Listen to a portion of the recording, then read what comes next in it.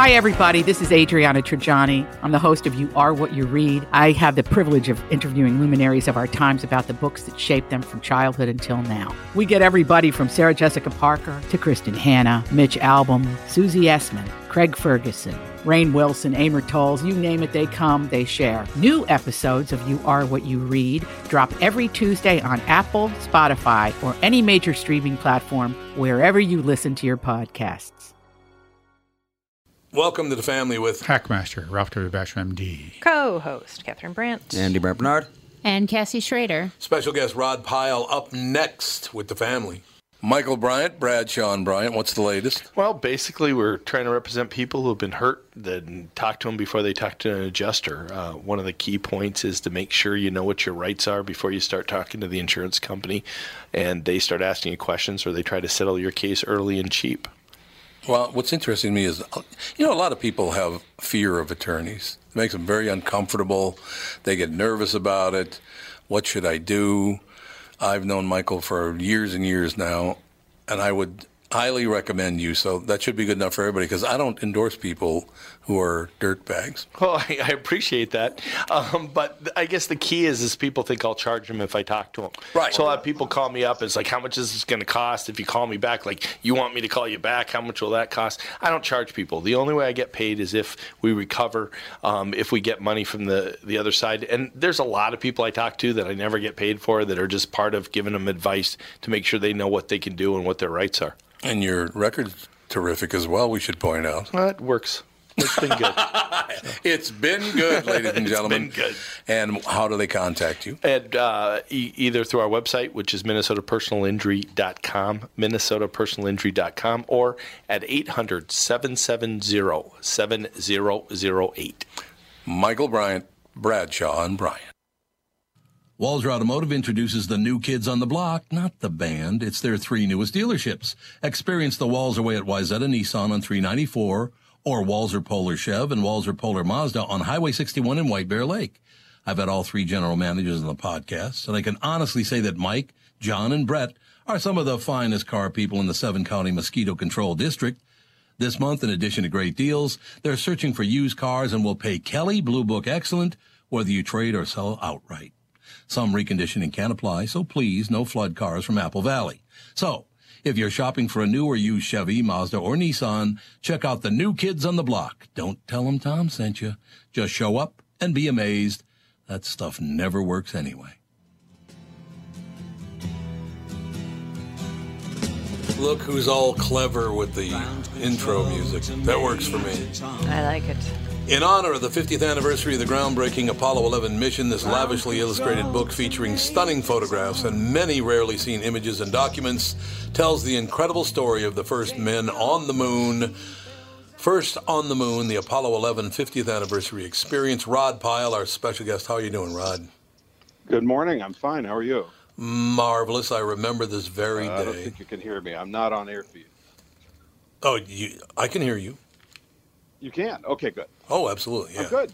You sound really, really good. As a matter of fact, you sound very good.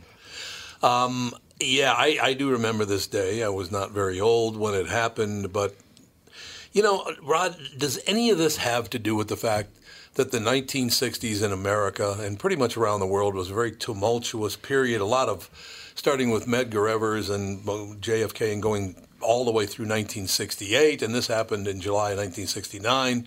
Do you think part of it, not like I'm saying they rushed it or anything like that, but showing our good side, showing the great side of being an American and being a human being, did that have anything to do with the timing of this mission?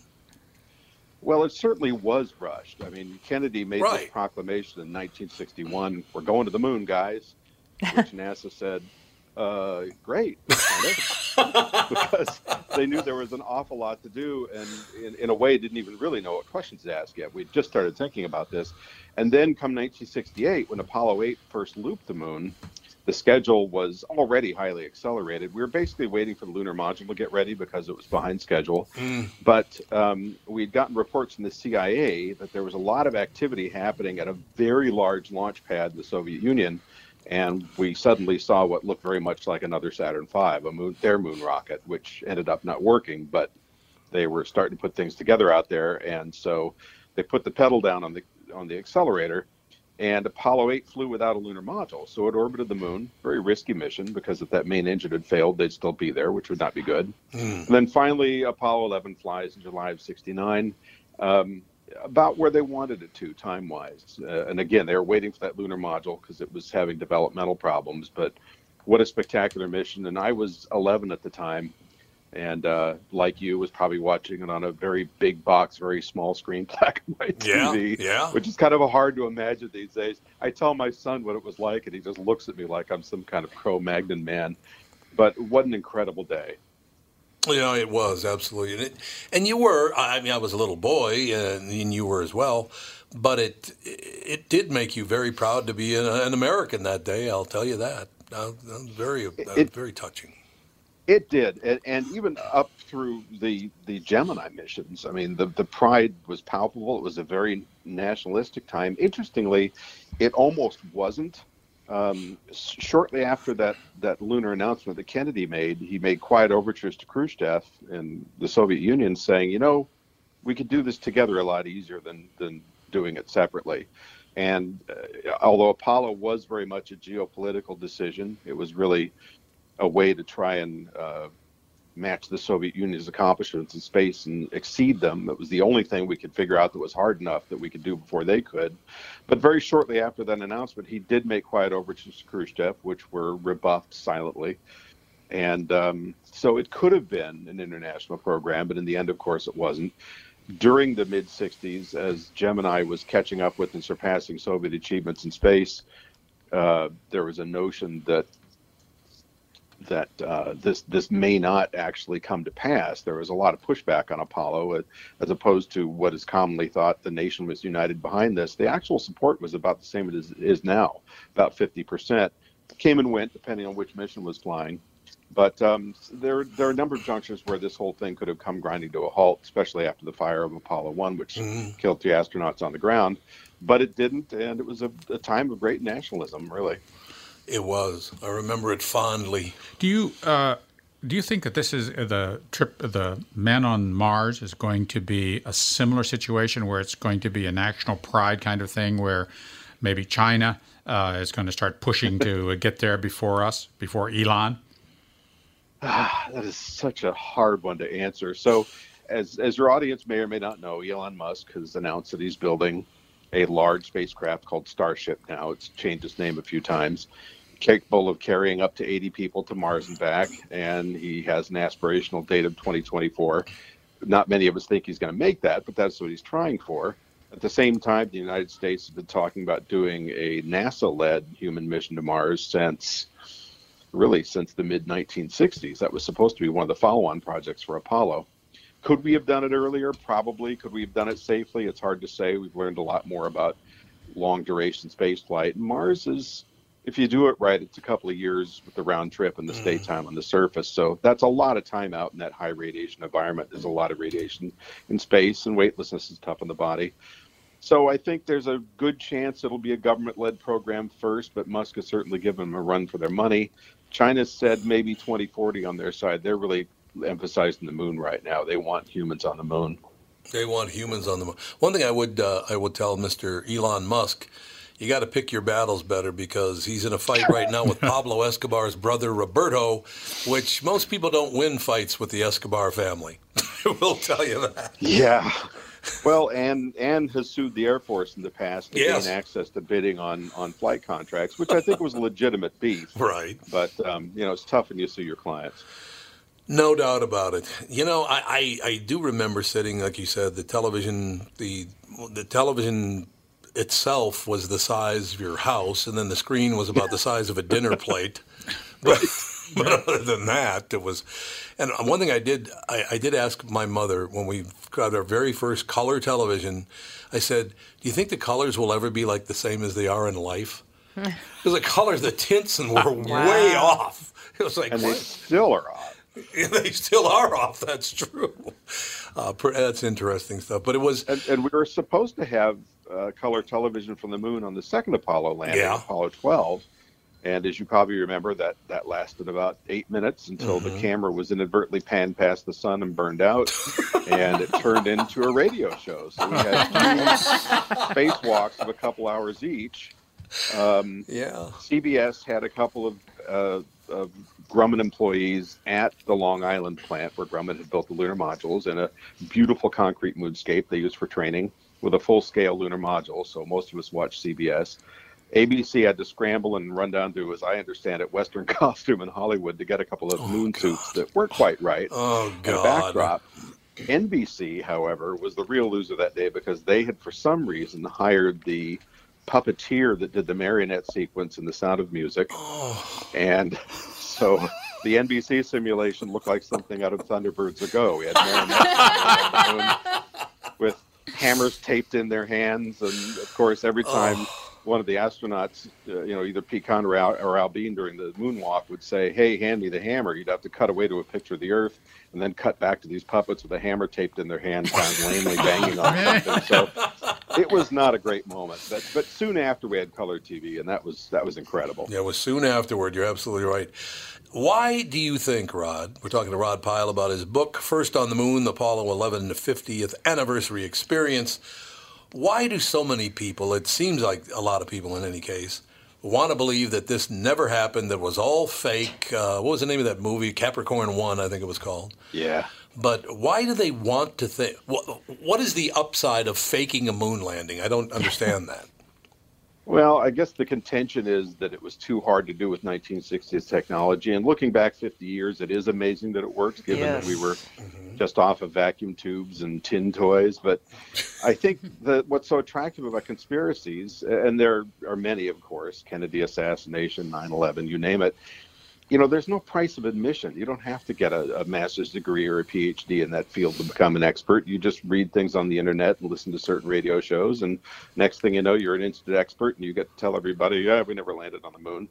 What's making it worse, and the denier club is actually increasing faster in younger people, millennials and younger, I think because a number of sports figures and other people of renown in that age bracket in the marketplace have said, I don't believe. Now, these are people with no qualifications to make that determination whatsoever, other than the fact that they breathe and eat like the rest of us.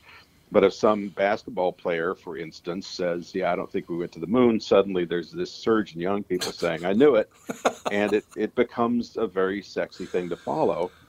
All you have to do is go back to the Soviet Union's archives. They opened up in the 90s after the fall of the Soviet Union, and you will see that the KGB and other organizations, including Roscosmos, were very carefully following the Apollo landings with large radio telescope dishes.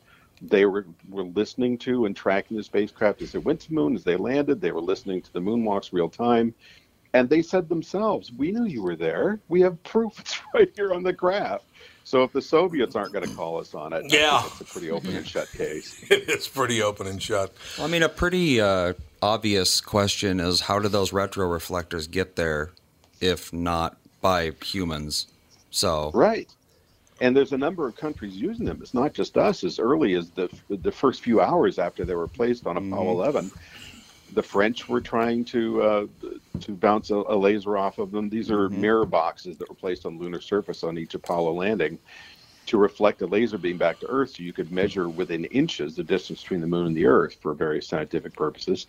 And a lot of countries were eventually able to return that bounce signal. But again, there's just people that want to say, oh, it's a conspiracy and they're in NASA's pocket and all that. And I'm telling you, man, if the French found out those mirrors weren't there, they'd probably let the world know. Yeah, they might. It's true. So I have to be a pain in the neck right now, Rod. Oh, please. I went to high school with a guy whose last name was Pyle, P-Y-L-E. And all he ever talked about was when he got out of high school, he was going to join the Marine Corps because of Gomer Pyle. Oh, no. He did. Honestly, that's all he ever talked about, well, Rod. It's a name to live up to. A name to live up to. So you were never in the Marine Corps, were you? I never was, but I heard about Gomer all through high school and later. And about the time that died out, Full Metal Jacket came out, in which Private Pyle wiped out his gunnery sergeant or his drill sergeant. Right. So it was just tapering off, and then that happened. They said, "Oh, look at the Stone Cold Killer," and I thought, "Oh, thank you so much." So yeah, I had thought about changing my name at one time or another, but it just wasn't in the cards. No, it's a great name. Rod Pyle's a great name. You sound like a tough guy. That's good. Rod Pyle sounds like a tough guy, don't you think? Mr. Monosyllable, yeah. Monosyllabic name too. I think it's wonderful. What a great. How long did it take you to write the book, by the way? It was a couple of years. You know, Yeah. I had written 2 or 3 other Apollo books before this, and had the benefit of spending a lot of time in the National Archives, a lot of time in the Johnson Space Center archives, talking to moonwalkers, collecting photos, both physical and online. So I had a pretty good head start with all this material, right down to scans of original documents. I scanned probably, I don't know, close to 1,000 documents at these various centers, including a really neat little museum called the Kansas Cosmosphere in Hutchinson, Kansas. And they have incredible holdings there as well. So I was able to photograph and scan a lot of this stuff. So it wasn't a terrible challenge to do it in about 18 months, maybe a little longer. And it was just such great fun. I mean, to actually get paid to roll around in this stuff and go through it all again and do transcripts of the downlink and so forth. And I got to add one thing. I probably listened to the downlink from the Apollo 11 moonwalks, 40, 50 times. And that Neil Armstrong is not the one we saw in the movie First Man. He was not a stumbling around, depressive, quiet, monosyllabic guy. He was actually somewhat glib. He was quiet, but he had a very wry sense of humor. When he had things to say, he said them with passion. And if you listen to the downlink, he and Aldrin were both giddy. They were not close friends, but they were having a fantastic time up there, and you can hear it. It's nothing like that mythologized version that they had in the movie. So I was a little bugged by that, I have to say. Yeah. Why do they do those things, you think, Rod? Well, there was a book called First Man by a very brilliant guy named Jim Hansen, who's a scholar, and he wrote a very long, I think it was about 500, 400 pages, biography of Armstrong with extensive interviews with Armstrong, which are hard to get. And, that kind of set the key notes for the movie. But then I think the director kind of took it off in a different direction, as I said, this sort of mythologized version of Neil Armstrong, and made this decision to really focus on the death of his young daughter and focus on the hospital bracelet. And that sequence where Armstrong tosses the bracelet in the crater during the moonwalk really has no basis in fact. There's a suspicion that he might have, but he never said so. And Jim Hansen never claimed that. So it's just one of those dramatic inventions that made for a powerful ending for the movie, but may not have actually happened. So that's always kind of a problem for me. Rod, it always works out for me when I interview someone, and I learn things, and I have a good time and have a few laughs. So you filled all the criteria. Thank you, sir. Thank you. Rod Pyle, P-Y-L-E. The book is called First on the Moon, the Apollo 11 50th Anniversary Experience. Thank you so much, sir. I'd love to talk to you again sometime. Great pleasure. Let's do it soon. Thank you, sir. We'll be back with the family. It's Tom Bernard with North American Banking Company CEO and my buddy, Michael Bilski. Michael, let's say somebody has a plan to expand their business this year. How can North American Banking Company get that job done? At North American Banking Company, we'll take time to understand the customer's needs and wants and their plans for the future. Once we have a good understanding of that, we'll try to solve their financing dilemma. We won't take a cookie-cutter approach to any financing situation. Wonderful. So if I need cash to expand my podcast, you got a plan for me too? No. God, thank you. I see where this is going. Well, we love working with you. We can help any business, including a podcast that's already very successful. Who's better than you? That's what I want to know. You I still are. never liked you, though. You are. No, I never. Don't try to make up. I don't. Why not bank with my banker, North American Banking Company, a better banking experience, member FDIC, and an equal housing lender. Tom Bernard here for Whiting Clinic LASIK and Cataract. There's no better time than now to ditch your contacts and pitch your glasses. Whiting Clinic is the place I trusted to do this for me, and it's not just me. There's a reason Whiting Clinic is the #1 LASIK practice in the United States. Dr. Whiting's unsurpassed experience, the most advanced Contura laser technology, and lifetime coverage are all backed by Whiting Clinic's best price guarantee. Being the experts they are, they wanted to make sure you have the very best for your eyes, just like I did. Call now for Whiting Clinic's $500 off LASIK savings. If you're like me, not a big fan of glasses and contact lenses, then it's time you found out if you're a candidate for LASIK.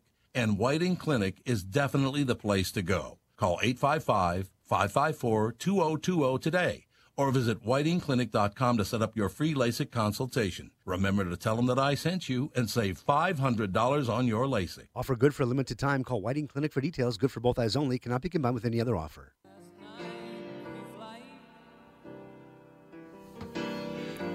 Zero hour, 9 a.m. I haven't seen this yet. Rocket Man. I just saw it this last weekend. What'd you think? I liked it. Dave didn't like it as much. Well, I mean, he liked it. It is kind of depressing, you know. Yeah? But I liked how it was done. Okay. Yeah. I think I'll go see it. Was it? Elton John, he liked the drugs too for a while, didn't he? Alcohol and that drugs. was really prominent in the movie. Yeah. Yeah, well, that's a depressing kind of a thing, Yeah. you know. Yeah. You know, being confused about your sexuality, you know, drugs, alcohol. I mean, that's rough. That's rough stuff. And they really emphasized that in the movie, how he struggled I know. greatly with that, and people taking advantage of him and stuff. But I really liked it. I mean, I don't know if you want to spend the money to see it in the theater. I mean, it'd be great really? to see at home on, you know, Okay. you know, on your TV. It's Yeah, we have your Prozac nearby. Yeah, there you Your go. antidepressant nearby, so that when you're oh man, I can't in your watch that. It's too sweatpants sad. with Too your sad. all your ice Cheetos? cream and tissues. I suppose. Did you see Yesterday? Yes, I loved it. Oh, that's right. We talked about it. Yeah. You seen it yet? No, I haven't seen Yesterday. It's It was really so good. It really is good. Really It's like a feel-good movie. It is. Yeah, you actually are happy to Yeah, be there. you're actually happy to be there. I just loved how he had to Google everything. Oh my God, that was so funny. He did. He had to Google everything. And what was it again? That there's some of the great ones. What the hell? Well, it was Coca-Cola. Oh, Coke. Coca-Cola. That was Yeah, that cocaine. disappeared. Coke? What's a Coke? What's a Coke? And all of a sudden it pans him to go and Googling, and he's like, what the heck? Yeah, what happens is they lose power. The world, it was the whole Yeah, world for lost not power, very right? long, yeah. Yeah, it was a worldwide blackout for like 12 seconds. And when they came back, only he remembered there were the Beatles. Nobody else had ever heard of the Beatles. And he was Coke. an aspiring musician. So. All right, he was. Coca-Cola didn't even exist. Pepsi did, but not Coke. And What else? cigarettes. I Cigarettes? had no idea what a cigarette Well, that was. would be a good thing. Yeah. No, That would exactly. be a really good thing. There's a good question. How much did Pepsi pay for that place? Wow, Yeah, there no you kidding. go. To wipe out Coke. Holy cow! Wipe out Yeah. And they But did Coke have. got mentioned. Oh, and Yeah, it was they product placed too. There was It was there was big time yeah. product placement There of it Pepsi. was, yeah. Oh yeah. Is that interesting? Yeah. Because Yeah, there was. because you know they went to Pepsi, they went to Coke, and they said, "Here you go, we're going to do this movie." Cash on the barrelhead, brother. Well, he's lucky he had Google still, so because right. otherwise he would have had to Bing it You'd had to Bing everything. or Ask Jeeves. Ask Jeeves. Yeah, My that God, was- I haven't even heard That of was that. one in of the years. very first Yes, it was. search. Yeah, Ask Jeeves. Yeah. Well, I What think happened to Ask Yahoo Jeeves? was pretty early on too. Yeah. Yeah. Did you hear about the people over in India that named their child Google? No. Oh yeah, the story I saw that. Dear Google. Norm. sent him a That'd be a cute bag, name for like a a cat pathetic or a bag dog. of Oh, they sent him a Swag. bag of like a Google onesie, and God. They gave him merch. yeah, they gave him merch from Google. They did. gave him a handful It's of absolutely merch. true. They gave Well, him a he's a handful of walking merch. advertisement, I Yes, guess. I He's guess. gonna walk around and say, "Hey, my name's Google." Yeah, I don't really understand why you'd want to name your kid Google, because Google, Googol, is a 1 with 100 zeros behind Yeah, it. especially if you had one of those things in your house. What's the Google one? There's Alexa. Google Home. There's Yeah. Alexa, and what's the Google one? It's Google just called. Home. Oh, I thought it Google had a Home. name. Nope. No, No. Oh. What do you call it? Not- Google. I think you just say, "Hey Google." My phone might go off. It does that all the time. Yeah, that's true. Unless you might be able to assign a name to it. I'm not sure 'cause Oh, I don't have the Google one, but I would call ours Kathy just to piss off Catherine. That would be so. Hey, Kathy. That'd be so nice of you. Kathy with a C, Kathy. Kathy. A baby born in November on the Indonesian island of Java was named Google, and after the story went viral, the Indonesian branch of the tech giant recently sent the family a bag of Google swag. Asia One reports. Google Indonesia called us. The baby boy's mom says they expressed congratulations and wish that baby Google could grow up and be a helpful and useful person. Many others included in the good. Does this mean that Google will spy on everything you say? Because that's what Google does. Oh, sure. Oh, they're sucking that information up. Well, just like unbelievable. Well, we talked about that last week. That I mentioned the fact that you mentioned something on the air and the ad showed up on your computer within minutes. Happened with North American Banking Company yesterday. I was trying to find out the value of my luggage that was relatively destroyed by Delta. Mm-hmm. And so I'm, looking around because I don't have an original receipt from a million years ago. And all of a sudden, so I closed out of that. First thing that popped up on the opening page was those suitcases. Yep. Really? Yeah. So you need to buy another one, huh? Uh-huh. That's terrible that they can I know. eavesdrop on people like that. That is really out of line. They're eavesdropping, they're eavesdropping on what you enter, the digital representation, what you enter, but also your voice. That is. Yeah. That is really. Yeah, what I said yesterday, because there's a pre-sell to the North American Banking Company spots. So I said, this segment of the KQ Morning Show brought to you by North American Banking Company. A couple of minutes later, I look at my screen, there's a big North American Banking Company logo on my screen. I was on the Star Tribune page, actually. So it appeared like in the corner of the Star Tribune webpage. Well, is that coming as a result of them listening to the airwaves or the microphone in your computer? Yeah, maybe. Maybe. You can disable the microphone in your computer. You can disable it. Doesn't mean I'm not listening. Oh, does this really? one have a picture? I can't. Oh, this one does. There's have no a camera. real reason. Yeah.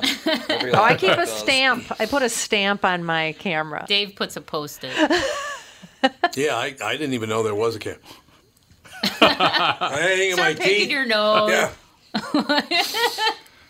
Pictures of a cat butthole or something. Here, look at that. Well, Look at that in all my day. house, Take a that gander at this. wouldn't be too far off because every time I go on my laptop, my cat's, Mom's not working. Let's go sit on her computer. Oh, yeah. It's nice and warm. It's It weird. is that. Well, I suppose when you open it up, I suppose. Computers are warm. They would Cats love to love get that after stuff. that. Works for me. I had a friend that used to put her cats to sleep.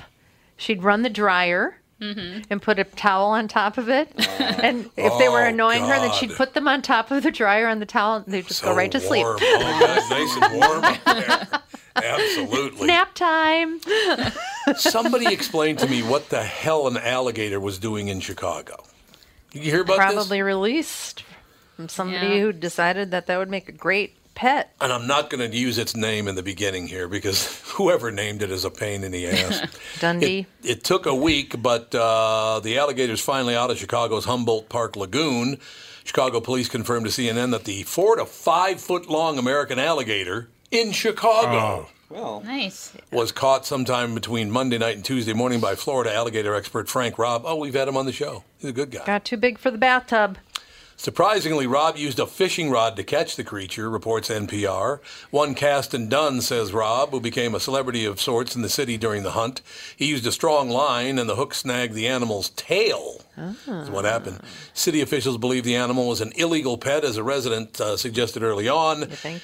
Animal Care and Control Executive Director Kelly Gandersky previously said the gator, spotted by a photographer early on July 9th, would be moved to a permanent home in an appropriate location. The city had closed part of the park near the lagoon, and Robb spotted the alligator kind of hiding in the lily pads, says a city official. They don't say who nicknamed it, but the name of the alligator was Chance the Snapper. Oh, my God.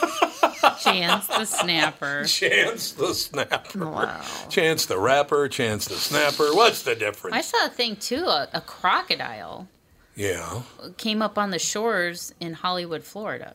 A crocodile? Oh, That means it migrated from... Yeah, I was going to say. Oh, I think they're there are crocs. crocodiles in Florida. there are?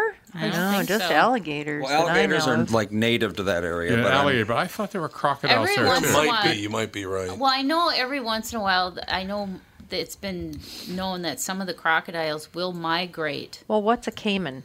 Is a caiman a crocodile? Yeah. Yeah. Because they have those down in like the Cayman Isles and all that kind of stuff. There are crocodiles in Florida. There are. There's not many of them, and they only inhabit salt water. Yeah, but- because they only like salt water, and most of Florida's inland water is fresh water. Yeah, and Right. this was like a huge crocodile that came up on. Can you imagine? No. Oh my God, it's bad enough you have to Crocodile worry gonna about wander sharks. Now you got to worry about I just saw the movie Crawl too. Oh. Oh, I heard that wasn't very good. It was okay. I mean, it is what It was it is. bad. It's not as You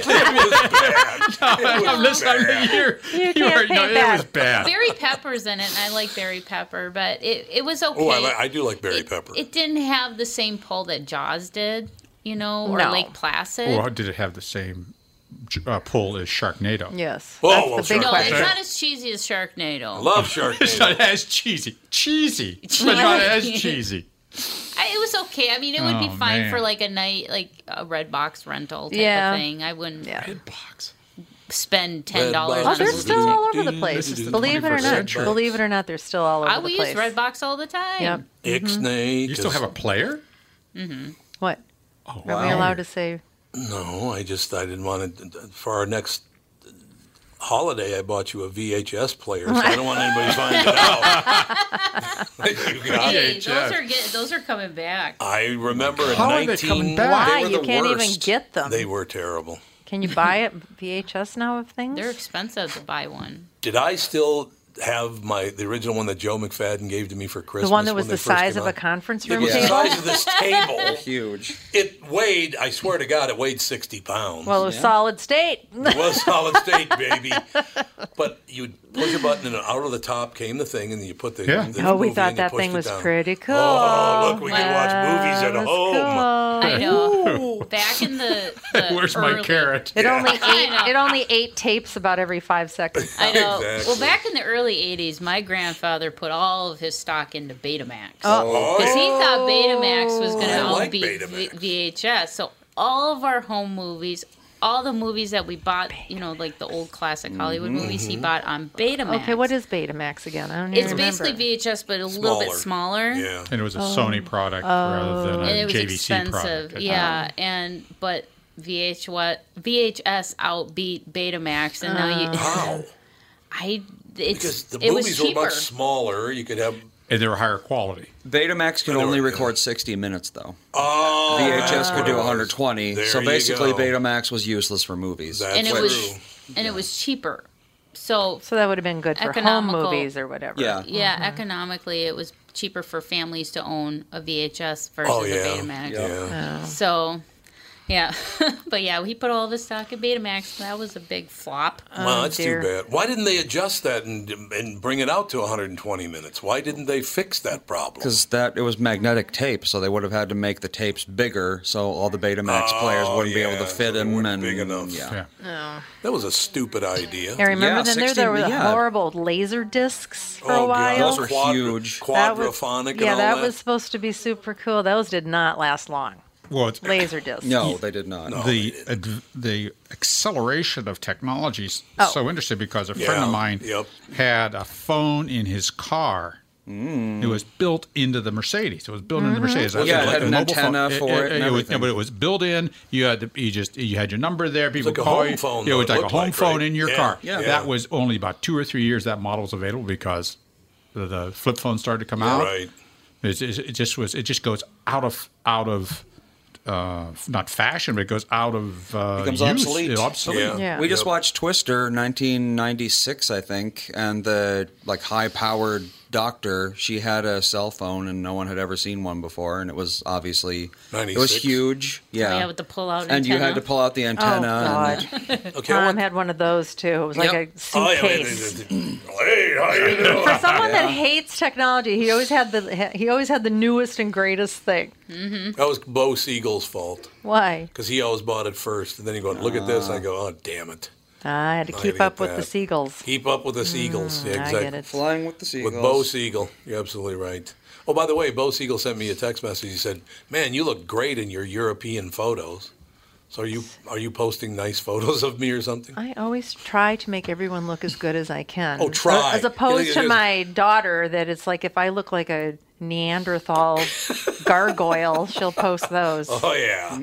Well, there is that. You're I absolutely think she right looks about for bad ones. that. Possibly. Either that or I just am not photogenic. I'm not sure which one it No, is. I'm pretty sure you're photogenic. I think being photogenic is not a problem for you. I think absolutely true. She seems to be able to find really bad ones. See, look, we only got 30 seconds left in this segment, and we have a guest coming up, and we haven't mentioned the fight between the Squad of Four and Donald Trump at all. Oh, goody. I'm glad. What do you think of that? Let's not do that. Well, Charles is ready to go when we get back from the break. Oh, okay. Well, that'll be great. I like that, as a matter of fact. We got about 10 more seconds in this area. Oh, geez, judge may have just saved Monsanto $55 million. That's something you might want to talk about tomorrow. Bayer still plans to appeal March verdict over Roundup's alleged link to cancer. Is it beyond allegation now? I don't know. We'll take a break. Be right back. Special guest up next with the family. What are the things you want to avoid when it comes time to sell your home? Hey, it's Tom with my realtor, Chris Lindahl. If you're like most people, it's things like open houses, staging, decluttering, repairs, maintenance, and all the people coming through your house. Hey, Tom, the Guaranteed Offer program from Chris Lindahl Real Estate was created for people like you so that you can avoid the things that you don't like doing when it comes time to sell your home. We have been presenting offers for homes in most price ranges. Homeowners are loving our Guaranteed Offer program, especially how much money they are making on their home sale without the inconveniences. So this program is for all price ranges and conditions, including perfectly maintained homes? Most homes do qualify. To see if your home qualifies, go to chrislindahl.com and click Get Offer right now. Will you be the next homeowner to accept an offer from our Guaranteed Offer program? Find out now. If you qualify, you will get an offer in 48 hours or less, and the best part is you get to pick a closing date that is convenient for you and close in as little as 3 weeks. Go to chrislindahl.com right now to see if you qualify or call 763-401-SOLD. That is 763-401-SOLD. Hi, it's Tom. After achieving my goal of losing 92.5 pounds in less than 5 months, thanks to the Sheehy brothers and the amazing staff at Nutrimost in Plymouth, I'd like to encourage you to let Nutrimost help you shed those unwanted pounds too. Besides eating fresh foods, another one of the reasons that the Nutrimost weight loss plan works so well is the one-on-one coaching that you receive. We all know the definition of insanity is doing the same thing over and over again and expecting different results. So, how long have you been trying to lose weight on your own without the help of a coach? When you have someone keeping you accountable, it makes achieving your goal so much easier. Make a commitment to your health and let Nutrimost help you with your weight loss journey. I encourage you to schedule your immediate consultation or attend the Nutrimost free dinner at 6:30 p.m. on Monday, June 24th at Jake's in Plymouth. Nutrimost guarantees that you lose 20 pounds or more. Call now, 763-333-7337.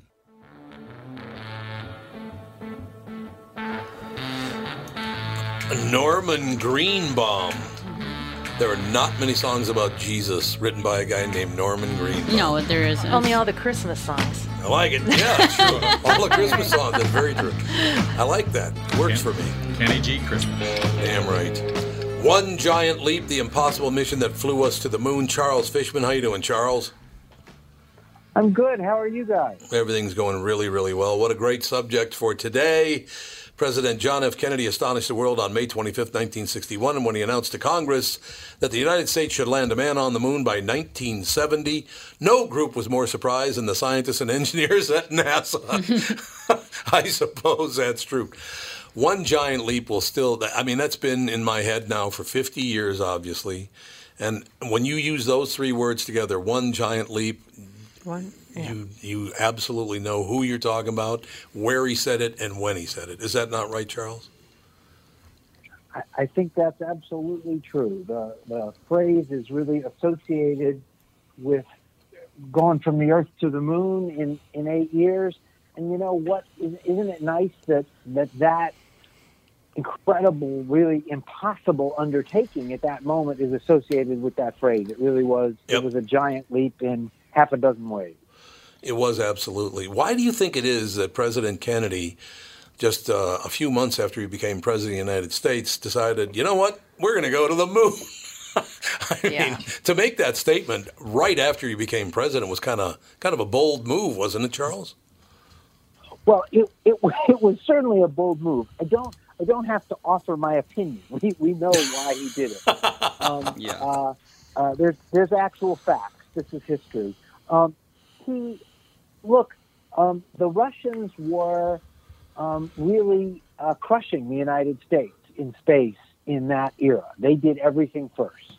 They had the first spaceship of any kind. That was Sputnik. They launched the first animals to space and recovered them safely.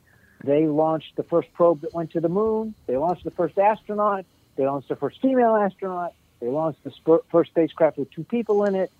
They did the first spacewalk where they opened the hatch in space and went outside.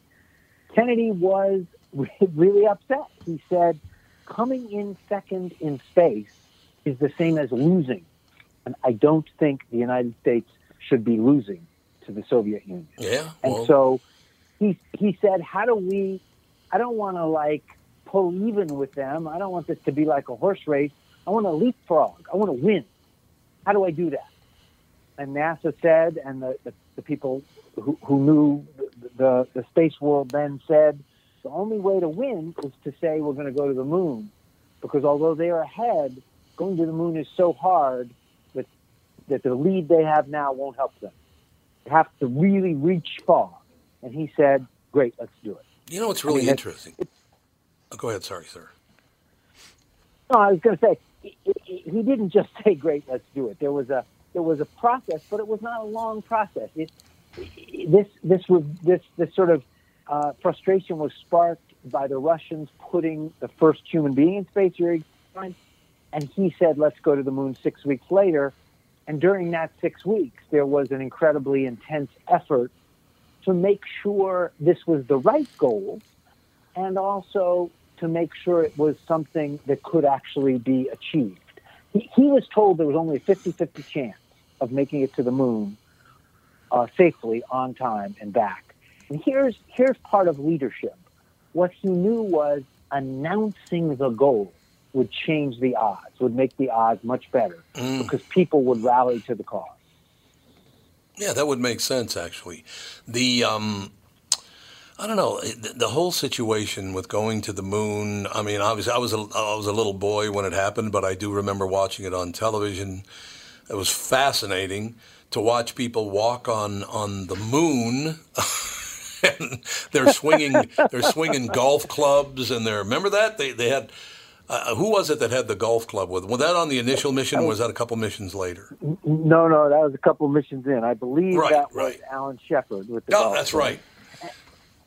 But really, don't forget, we flew 3 General Motors cars to the moon and drove them around. That's right. We did this when we decided we were going to do it. We did it right. We gave the astronauts the last 3 missions. They had a car. That's once you get there, you want to be able to look around. Yeah, you want to drive around in comfort. You know, that would make sense. You want to be. How did they ever fit in a car with all that the space suits on and all the rest of it? You know, that the lunar rover is a little story of amazement all its own. It only weighed 460 pounds. Really? And the seats were webbed to keep the weight low. Well, on 1/6 lunar gravity, although the astronauts with their spacesuits would have weighed something like 350 pounds back on Earth, on the moon they only weighed about 60 pounds. And so you didn't need to build it for the weight and mass of the equipment on Earth. You were doing it for the moon. And it was really ingenious. Each wheel had its own little motor so that you couldn't get bogged down and get trapped. And it was solar powered. It was electric. It had a color TV camera on the front. The lunar rover changed the game. It meant that you could travel 8 or 10 miles away from where you landed, that you could really pick 5 things you wanted to study and go study them. It meant you could see something and dash over there and look at it. And you know what? It was also just a heck of a lot of fun to drive. The astronauts loved it. It was a kick. You can hear them laughing while they're driving it. It was so much fun. You know, I've never heard anybody go in depth talking about what it was like to be, you know, among the first people on the moon. It's been talked about, but as far as like really getting inside some of these guys' heads and how did it actually feel, how did it affect you emotionally and intellectually, and that's a fascinating story. What it must have felt like 220,000 miles away, standing on the moon, I will never know what that feels like. It had to be amazing. Well, maybe you've stood at the Grand Canyon. Maybe you've stood at the foot of a glacier, right? Look, if you go out to the deserts of the Great West, Arizona and Colorado, in a kind of isolated place at night and look up at the sky is truly amazing. So you can have a kind of incredible experience here on Earth. Only 12 people have been to the moon, and they were both one kind of personality at some level. 11 of the 12 were military, U.S. military pilots. So that's a particular kind of quality of person. But they also reacted very, very differently. They all had those 12 people have written 18 books. So if you want to know how they felt, you can dive in. Buzz Aldrin was the second man on the moon. He loves talking about the experience, but he also came back and had a big struggle. He was an alcoholic. He got divorced. He really had to sort of figure out how to cope with it. Neil Armstrong was sort of the smart choice to be the first person on the moon, but he didn't enjoy having been the first person on the moon. That is so clear. He did everything that people asked him to do. He was great when he came back, gracious, smart. He didn't vent frustration or anything, but he wasn't enjoying it. He did want to be the center of attention. And he was the center of attention for the whole rest of his life. Yeah. So, one of the guys, I don't have all the names right in my brain. One of the guys became a painter, and Alan Bean, and sort of did just what you're talking about. He really absorbed the emotional experience of going to the moon and turned it into art. He said, I want to try and convey the feeling that I had by doing paintings that conjure that feeling in you. So I flew in zero gravity to write the book. That's not the same, but wow, pretty close. But it was a while and one. I mean, but that's why I did it. I did it just to get the tiniest taste of what that space travel experience was like as I was working on the book. And also, it's more fun to fly in zero gravity than it is to go through the archives of NASA. So I thought it was time to have some fun. Charles, the reason I ask you that is you look at, and you already talked about the fact that Neil Armstrong was kind of a very laid-back guy and kind of a private guy, and that's the way he handled the whole situation. And, doing paintings to try to bring out your feelings about being on the moon. But you mentioned Buzz Aldrin, and I've talked to Buzz a few times. He's a very nice guy, but what I asked him one time, and he actually laughed at this because he's got a good sense of humor. I said, you got one guy doesn't want to talk a whole lot about it. Buzz, you went to the moon, second man on the moon. You came back, drank a lot, got divorced, and got in fist fights. All right. Remember that? He got in all these fist fights all the time. It's like, Buzz, what are you doing? And what did he say? He just said, hey, that was Buzz before I was on the moon, and it's Buzz after I was on the moon. That's basically what he said. Well, just to be fair to Buzz Aldrin, he also has a doctorate from MIT. Yeah. And his thesis is about how you fly in space, and it was considered so brilliant and so insightful that it really became the handbook down at Houston, down at the Manned Spacecraft Center, for helping other astronauts learn how to do that. So he does now, in his 80s, he has this reputation for being a little bit wacky, but he was also brilliant. And in fact, the best, widely considered the best book about going to the moon was written by Michael Collins, who was their crewmate on Apollo 11 and didn't land. He went, he stayed in orbit, but really beautifully written account of what it was like to become an astronaut and what it was like to fly in space. My book is about the other end of the equation. My book is really devoted to the people back on Earth. There were almost 500,000 people, 410,000 people worked just to send 21 guys to the moon. 11 missions, 7 of which made it to the moon, or it depends on how you count. And 410,000 people, more people working on going to the moon than fighting in Vietnam for 3 years of the war. And so the story's almost always told from the perspective of the astronauts, and that's understandable. But I really wanted to bring to life the people who made the lunar module and the people who sewed the spacesuits, those kinds of people as well. You know, I always ask this question, Charles, when we talk about the one giant leap and all the rest of it. Why do some people want to believe it never happened? I don't understand that. Well, that's a better question than is it a conspiracy? Why do they? Right. I think I don't know, and you don't want to be condescending. I haven't spent a month interviewing people like that, which is, as a reporter, how I would typically try and answer that question. I would go to them and say, "Why do you think that?" Right. But the sense you get is that they are simply skeptical of the government. It's a ridiculous thing to think.